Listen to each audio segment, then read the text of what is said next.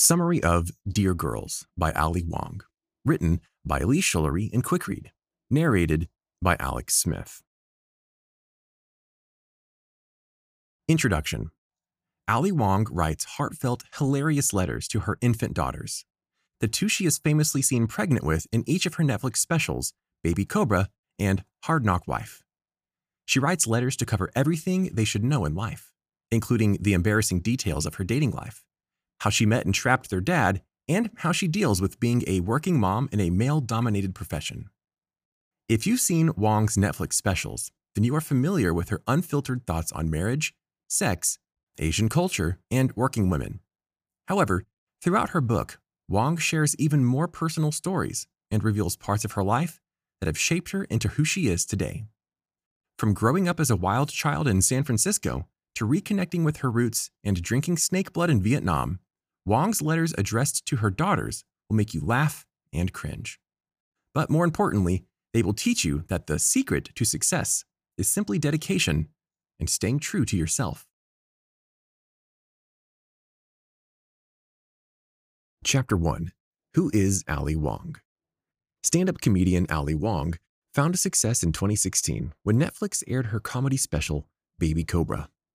Since then, she has released a second Netflix special and has worked on television shows and movies that have skyrocketed her success. So what makes her different? First, both of her Netflix specials feature Ali Wong almost 8 months pregnant. And while she certainly makes crude jokes about pregnancy, sex, and relationships, she also addresses what it's like to be a female Asian American in comedy. She admits that writing this book was scary. Sure, she can write jokes and even television and movie scripts, but a book? What if people found out her secret that only her closest friends and family knew? For 3 years, Wong was on the writing staff of the ABC sitcom Fresh Off the Boat, and every year, a producer-writer named Matt Kuhn would write a quiz before their annual staff trip to Vegas. It was meant to get them excited and even allow them to win some extra spending or gambling money. One year, the final question to this quiz was, how many miles to the moon?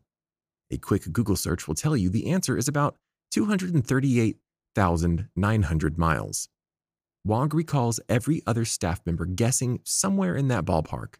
But Wong's answer? She answered 5 billion miles. The look on her coworkers' faces are forever seared into Wong's memory. One person even took off her glasses and scream-laughed into a pillow for about 5 minutes straight.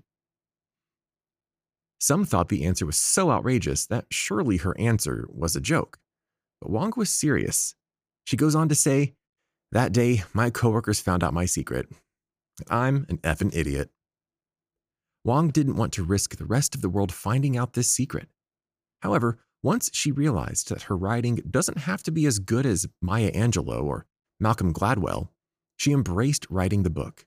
She became inspired by a letter that her father wrote before he passed away that began with, "Dear Alexandra." She loved that letter and wishes he had written more about himself. She now has so many questions for him that she, unfortunately, can no longer ask. She decided to leave her daughters with something before she dies. A collection of letters. Each chapter, a letter about a topic that is important to Wong and answers the many questions she receives about her life as a female Asian American comic. The girls, however, are instructed to wait until the age of 21 before they read the vulgar, raw, and honest account of their mother's life. Chapter 2. You have suffered enough. Before Wong got married, she knew she wanted children. She always felt destined to be a mom, and as an Asian woman, she knows she will live forever. Having kids is like having a 401k for companionship. She understands she will inevitably become a widow and live forever, so she doesn't want to be lonely for the second 100 years of her long life. Kids were a must, but like anything, pregnancy, birth, and parenting are nothing like you see in the movies. The very act of trying to get pregnant is not at all sexy. Instead, it's a science of planning. Trying to schedule intimacy during ovulation, according to Wong, ruins sex instantly. She initially bought a pack of 100 ovulation strips for $10 from Amazon, and after 1 month of scheduled sex, she became pregnant. Unfortunately, she lost that baby at 11 weeks, and she quickly realized how hard pregnancy would prove to be. Like many women, she felt like a bad mother, that her body was defective. She received question after question about why she lost the baby. Well, did you take the folic acid? Was it because you were stressed out? It was probably from all the performing. Wong believes the underlying message of those reactions were, "Hey, Allie, how'd you manage to F up your pregnancy?" But miscarriages are out of a woman's control, and she was happy to learn that many women like Beyoncé and Michelle Obama have experienced them as well. Maybe she wasn't going to make such a horrible mother after all. 3 months later, Wong became pregnant again. She embraced every uncomfortable moment, the sickness, the cramping, the weight gain. She was just happy that Mari, her daughter, was alive. Towards the end of her pregnancy, she found out that she had a condition called intrauterine growth restriction, IUGR, which means that Mari wasn't growing enough and that she would need to be induced at 37 weeks. Her daughter was healthy, but Wong still felt like her body was failing her. The day of the birth arrived, and all of Wong's plans went out the window. She ended up needing a C-section, which, afterward, she used to her advantage. Her husband, witnessing her spleen and intestines outside her body, allowed her to go the entire first month of Mari's life without changing a single diaper. Of course, Wong wasn't immune to the inevitable mom guilt that many new moms face. Because of the major surgery of a C-section, Wong was prescribed Vicodin, and she felt guilty about taking it while breastfeeding. That's when her pharmacist friend, Aileen, gave her the advice that would become her mantra for motherhood. You have suffered enough. Being a mom is hard enough without all the unsolicited advice and judgment from strangers. So, she believes that if you can make motherhood easier, make it easier and don't feel guilty about it. Chapter 3. Being a female Asian American comedian. A question that Wong gets asked frequently is, what's it like to be an Asian woman in comedy?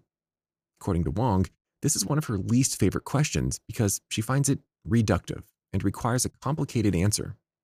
She would rather spend her time telling aspiring comedians how she got over her fear of having a joke fail on stage.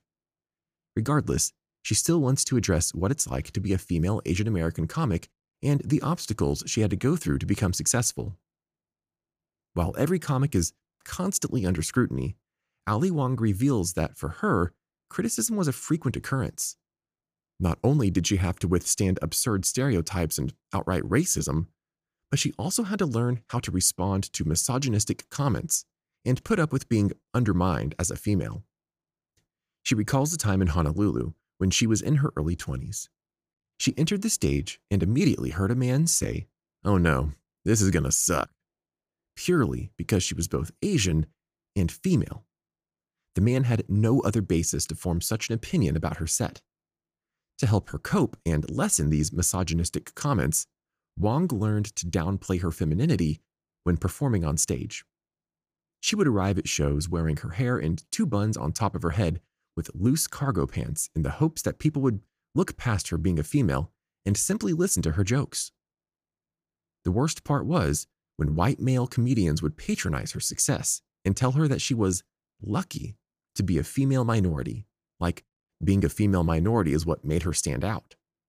They would bemoan, "I'm just another white guy." To that, Wong would respond, "Well, be a funnier white guy."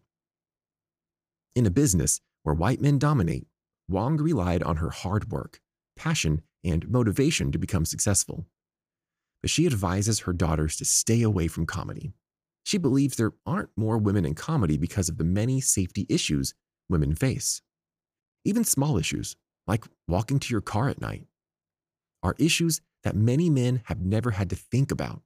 But it's issues like these that deter women from performing at certain clubs and taking certain opportunities. For instance, one of the worst places that Wong performed regularly at was a place called Our Little Theater. It seated about 8 people and was in the heart of the Tenderloin district, a neighborhood that was home to Southeast Asian refugees, drug addicts, and a remarkable amount of human feces.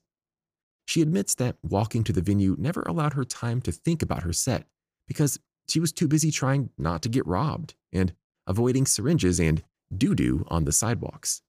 She says, "That's a game of hopscotch you need to win, because if you lose, your consolation prize is Ebola."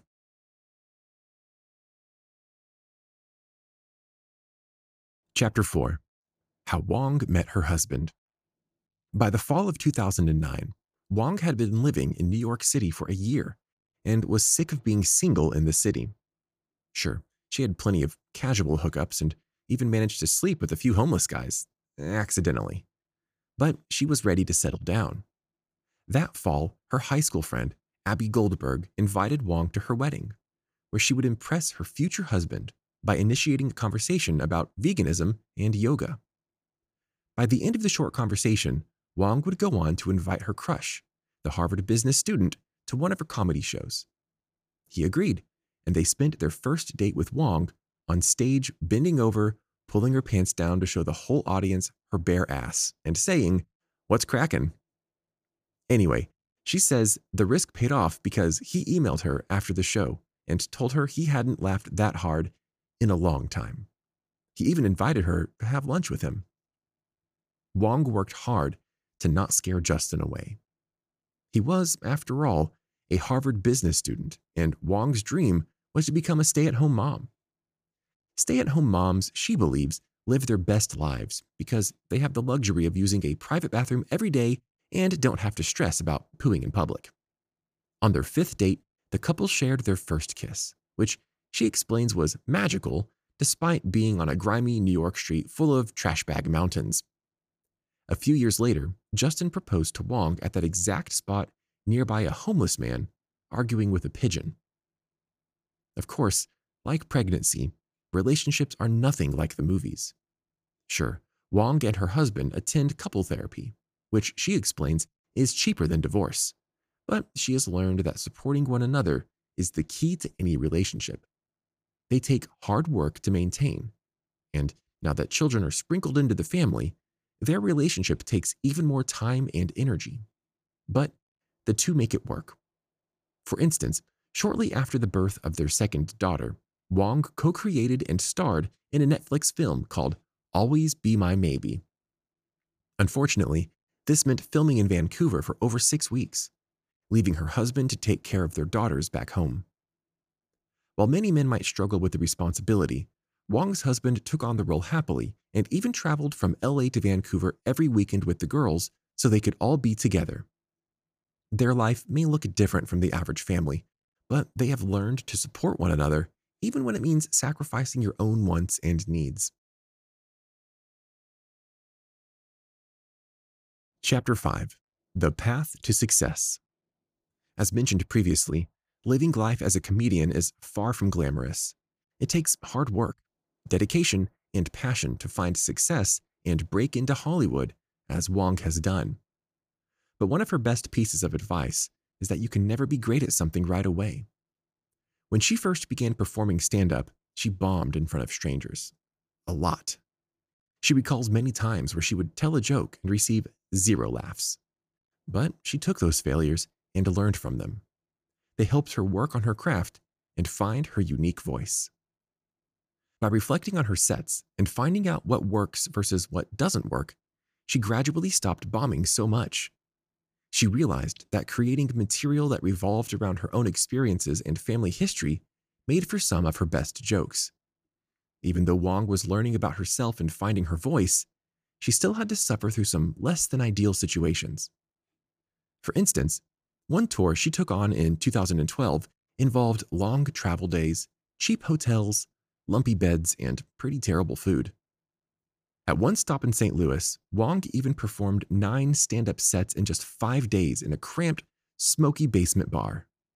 Not only that, but she also struggled with feeling uncomfortable as she tried to ignore the male comics who were notorious for constant sexual harassment.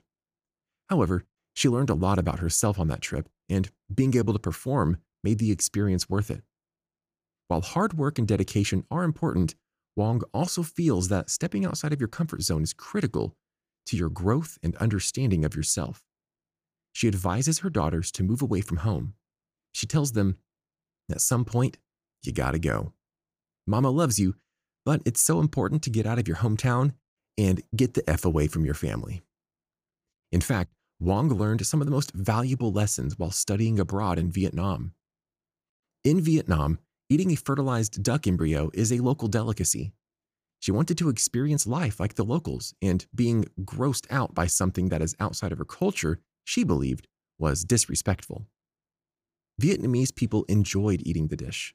So, if she expressed disgust about eating it, then she is expressing that she thinks they are disgusting. She states, sure, you might study abroad to meet cute guys, but if that's the only reason, you're doing it wrong. Sit down and eat the embryo. In other words, get out and explore. Try new things and find yourself. Once she left home, she felt that she could be the person she was meant to be, and she understands that her daughters will likely do the same. Chapter 6. Remember Your Roots. Growing up the youngest of her siblings, Wong was used to hearing criticism and insults tossed her way. Since her siblings were significantly older than her, she experienced merciless teasing her entire life.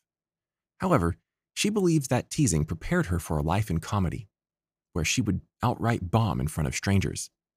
She didn't allow the criticism to get to her, and she used it to find her voice and hone her craft. Simply put, Wong's upbringing and her roots prepared her for her life and made her appreciate all that she has accomplished thus far. For instance, whenever she was struggling to survive and pay rent in New York City, and staying in less than ideal places on the road, she remembered her roots. Her dad was born in the US and grew up in Chinatown in a one-bedroom apartment with no running water. He slept in a twin bed with his mom and two sisters, while his father slept on a newspaper on the floor. His father came to the United States at the young age of 8, by himself on a boat that came through Angel Island. In her family, they have a picture of her grandfather when he came to Angel Island, and it reminds Wong of just how young he was when he traveled to America all by himself. She loves his story and tells herself that because of his hard work and dedication, she has been able to accomplish all that she's ever wanted. She inherited that strong work ethic and reveals that her grandfather is part of her identity, and it makes her feel proud of where she came from. Her mother moved to the US from Vietnam in 1960 when she was about 20 years old. Growing up with immigrant parents gave Wong a childhood that she would never replace.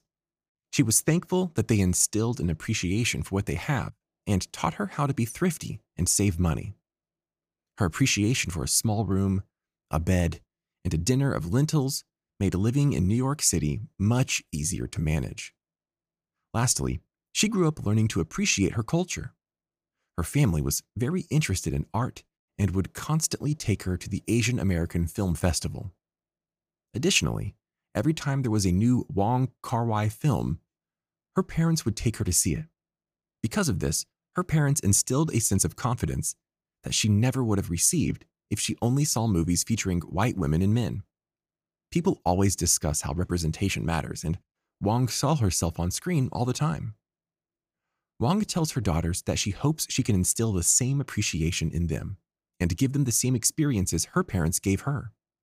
She tells them that she wants them to grow up and live their own lives, but always remember where they came from. At the end of the day, she hopes her daughters know that it's okay to fail, to mess up, to sleep with the wrong person, as long as you learn to pick yourself up again and laugh about it.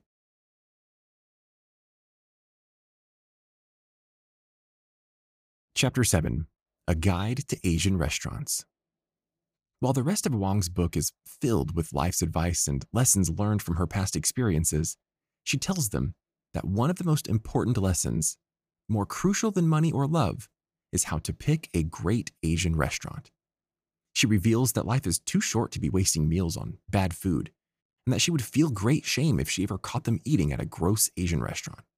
She tells her daughters, I'd rather catch you trafficking cocaine into Thailand through any number of orifices than see you eating at a P.F. Chang's. So here's Wong's guide to picking out the best Asian restaurants. When it comes to Vietnamese food, find a place that opens at 7 a.m. and closes at 8 p.m.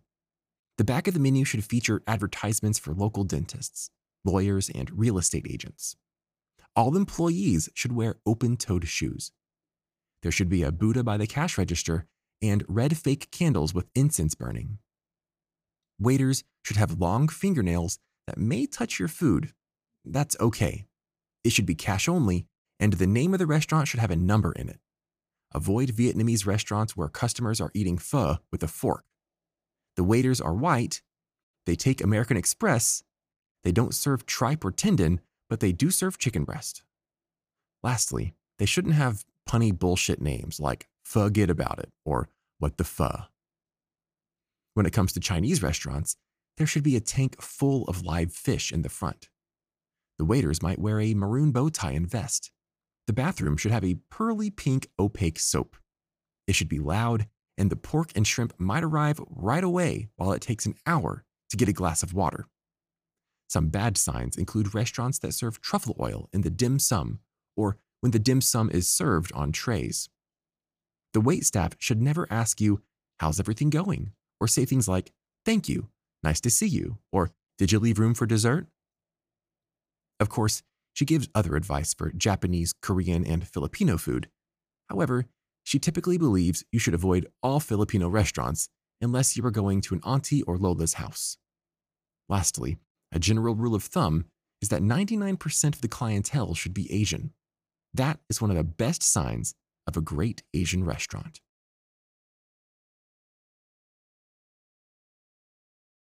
Final summary. Ali Wong spent years doing what she loved, performing stand-up in dive bars despite battling racism and sexism in the entertainment world.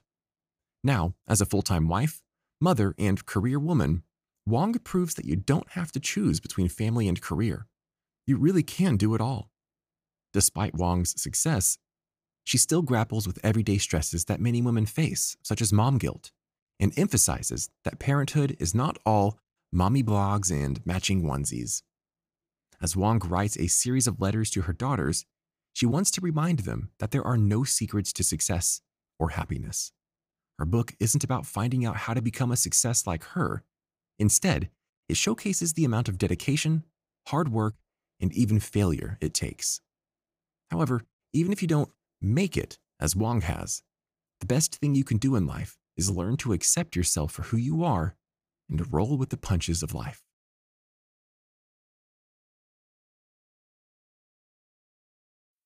This audiobook summary was brought to you by Quick Read.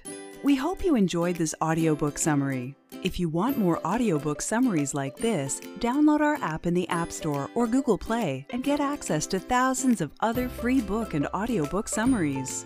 Listen to them while working out or commuting to work and get the key insights of books in minutes instead of hours. Go to quickread.com/app and download our app for free today.